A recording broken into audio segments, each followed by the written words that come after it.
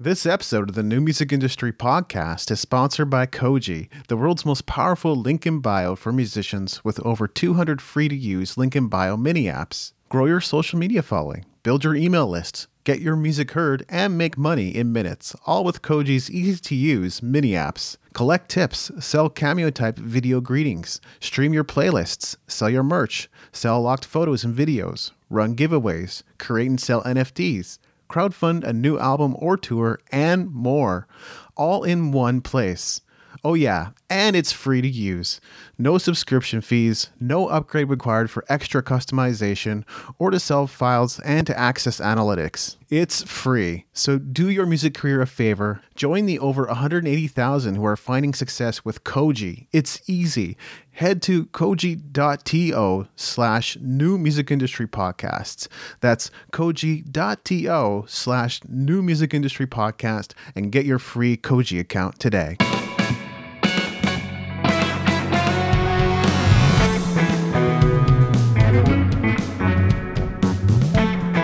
Listening to the New Music Industry with David Andrew Wiebe. Hey, it's David Andrew Wiebe. In this episode, we're going to be looking at 5 types of clients to avoid in music. This should be a fun one because I'll even be sharing some of the details of my own client disaster stories. And if you have any of your own client disaster stories you'd like to share, drop us a line at musicentrepreneurhq@gmail.com. With that, let's get into it. Client type number 1. I needed this done yesterday. There are those who will come crying to you at the last minute in all seriousness saying, I need a rush job. For example, it could be an artist who has all their recording done, but because they weren't thinking ahead or they're already behind on timelines, they will ask you to rush their album artwork. This is exactly the situation I found myself in many years back. My partner gave me the lead on the project because it was my contact, so I had to deliver. We rushed the designs and got them out to the CD manufacturer as soon as we possibly could. But this type of client has other attributes that makes them difficult. For one, they don't care about the details. Even if there was a misprint on the liner notes, they probably wouldn't bat an eye. They only care about the project being done, and yesterday. While the client's CD was being manufactured, I got a grave phone call from them, which nearly turned hostile. They asked me, "Where are the CDs? You told me they'd be done today." I said no such thing, but after I gathered my composure, I had to explain to him how business days work, which pacified a potentially volatile situation. I still misquoted him on the contract though, so I ended up eating some cost on the project. Ultimately, no money was made. Can you still work with this type of client? Though not ideal, there are still ways of making this type of agreement work. You'll probably want to charge a substantial rush fee to account for errors that stem from the pressure this type of client is going to put you under. You're also going to want to keep in regular communication about the project, something you're not going to want to do because this client takes themselves a little too seriously and aren't fun people to deal with. Client number 2 asks questions about everything. Some clients want to know how everything works, as well as why you're doing things the way you're doing them. Why are you sending an email right now? What's the strategy behind it? Is there a reason why you rewrote that lyric? Do you really think the guitars should be mixed that way? They don't care about trade secrets. It's more like they're a 12-month-old who just learned to talk and can't stop asking why about everything. Now, this is distinct from the type of client who wants to be involved with everything. I know people like that, and the relationship can totally work if they reward you handsomely for your work and you set proper expectations with them. No, this is the type of client that no matter how many times you've explained the terms of the contract or why you're charging a fee or why websites need to be renewed each year, always come back to you requesting explanations for every decision made. I had a client like this who I decided to cut off after a few years. It was a small contract and I was only breaking even on it, so there wasn't anything in it for me. Once I started charging for time spent in correspondence, the client rapidly backed out of the contract. Can you still work with this type of client? Yes, you can still work with them. They're probably one of the most benign types of clients on this list. Constantly having to refresh them on the details of the jobs is exhausting though, so you'd better have structures in place for that. But that's assuming they agree to your fees in the first place. This type of client is either tight with money or doesn't feel like they have much to spend on needed services. If your rates are low, you may attract clients like this. Otherwise, they will either complain about your fees and try to negotiate or avoid your services completely, which is not a problem. Client number 3, everything is wrong. Some clients have unrealistic expectations, or they have different expectations once you've entered into a new agreement. It's understandable that if you're charging a higher fee, they might want more from you, right? But what if they had negative feedback for you on a near weekly or daily basis? You'd start to feel like you suck at what you do, wouldn't you? And they will always find flaws in what you're doing. Instead of acknowledging you for being on time, delivering what you promised, keeping to a regular schedule of communication with them, and so forth. They are basically fair weather clients. They love working with you when they can get you at a discount and know they're underpaying you for your expertise, and they hate it when the terms are more in your favor. I'll be honest when I say I don't have much patience or endurance for this type of client. They end up taking up a lot of mind space and they don't even pay rent. If it gets especially toxic, I get an assistant to mediate. The fault finding, at least for me, gets ridiculous fast. It is entirely possible, though, that they're going through something in their life that has them showing up this way in everything they do, including business affairs. You can potentially wait it out and see if things improve, but the downside is you never know when they're going to get back to treating you with the respect you deserve. Can you still work with this type of client? It depends on your tolerance for unwarranted criticism and constant fault finding. If the money is so good you can't abandon them right now, then I can't fault you for staying with them. But I don't suggest remaining in a toxic relationship forever, especially when you're cognizant of the fact that you're probably just getting this spillover from arguments with their spouses anyway. If you insist on working with them, suggest coming up with a new agreement, reduce your workload, restructure the fees, and see how they respond to the new agreement. If working conditions improve, you know their expectations were probably unrealistic to begin with. The creator economy is exploding, and there has never been a better time to grow a loyal and passionate fan base to earn an income doing what you love to do. In the past, this meant the big headache of creating accounts on tons of different apps and platforms just to accept tips, set up locked content, sell merch, crowdfund your next project, create and distribute NFTs, and more. That's why Koji and their link in bio app store is a game changer. I'm a huge fan. Use their Locked Audio mini app to sell live recordings, old demos, extended versions of tracks, sample packs, loops, anything that doesn't live on Spotify. Use Sell a Service to sell remixing, overdubs, music marketing services, sell bars as a rapper, or remote recording and editing services as an engineer, right on your link in bio. Add a Koji tip jar or love jar to receive donations from your fan base.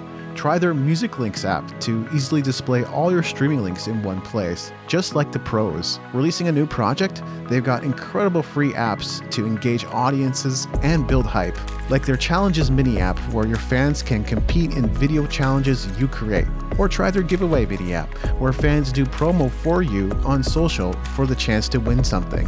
I'm just scratching the surface here, so you should really go explore the Koji platform and their link in bio app store for yourself. It's free. Head to koji.to/new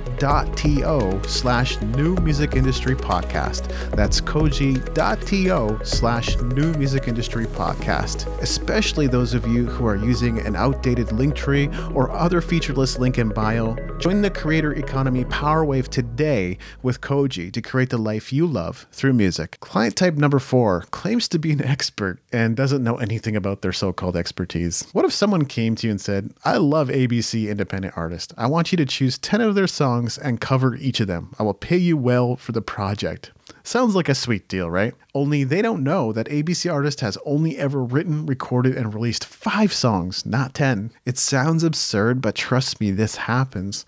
So when you come back to them with your 5 covers, they will make you wrong for not having followed their instructions. They wanted 10 songs. Keep in mind, they are a self-proclaimed expert in this field. They know everything about ABC Artist, and if you question them, they're going to show you how wrong you are. The first time I encountered a client like this, there were no initial warning signs. I worked hard and pulled late nights to get the first draft of the project out to them because it was a big project.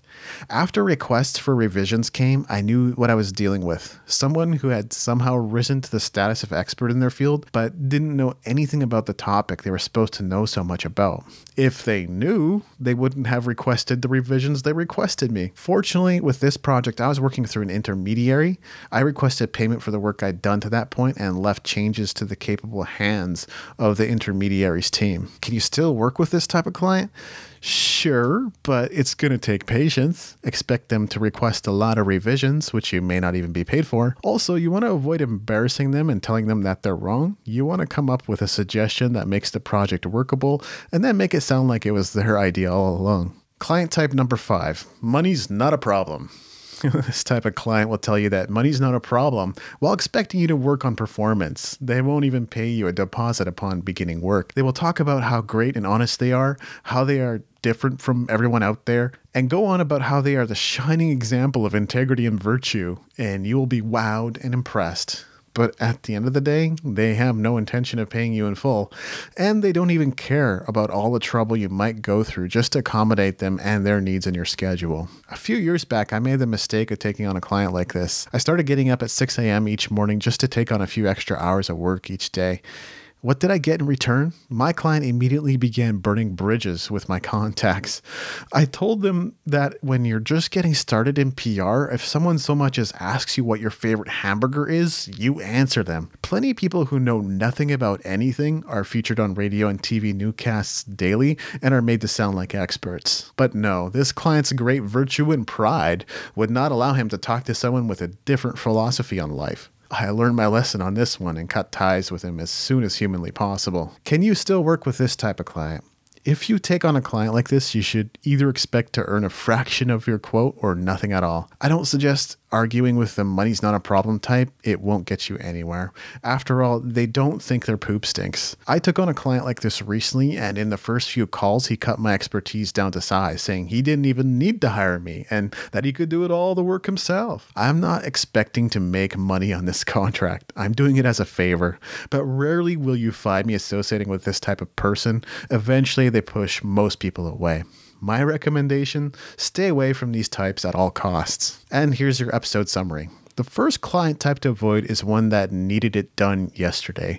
If you can accommodate rush jobs, adjust your margins to make money on the contract, and set expectations with this type of client, you can still be successful. But if you can't dedicate the time and attention needed to complete the contract speedily, don't bother. The second client type is like a child who can't stop asking why.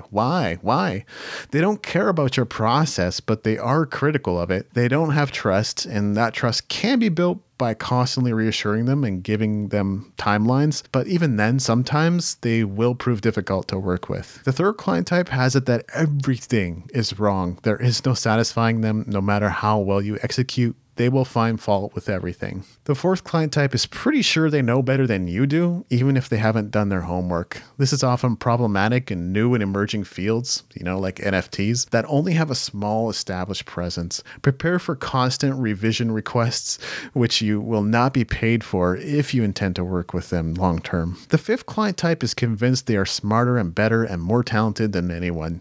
When push comes to shove, the fake gold plating always starts to peel off, but they will never own up to that.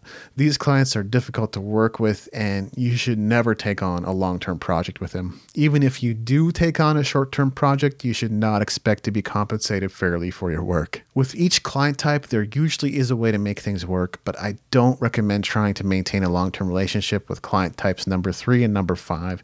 Your profitability will suffer because much of your time and energy will go towards putting out fires with them. If you're doing a lot of client work, consider adopting a red rope policy, as Michael Port suggests in his book, Book Yourself Solid. Some people shouldn't even get through your filters in the first place. Your pricing strategy makes a big difference here because some people just won't pay certain amounts. And when you charge more, the quality of your clients tends to go up. And you can also do quick interviews with your prospects before even taking them on. So I've often been asked whether it's even possible to make an income in music these days. Look, I know full well that streaming royalties often don't add up to much, but that doesn't mean you can't make an income from your music. It just means you need to be able to look at things from a bit of a different perspective. In my free training, Music Money Machine, I talk about 2 powerful methods you can use to earn on your releases.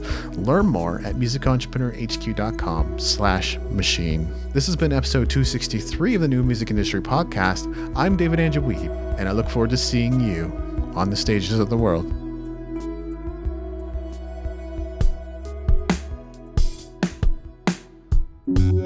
Thanks for listening. The opening theme, closing theme, And closing segment ambient music was created by Brian Bob Young. If other music was used in this episode, it's credited in the show notes at musicentrepreneurhq.com. Please leave us a rating and review in iTunes to help us spread the word about the show.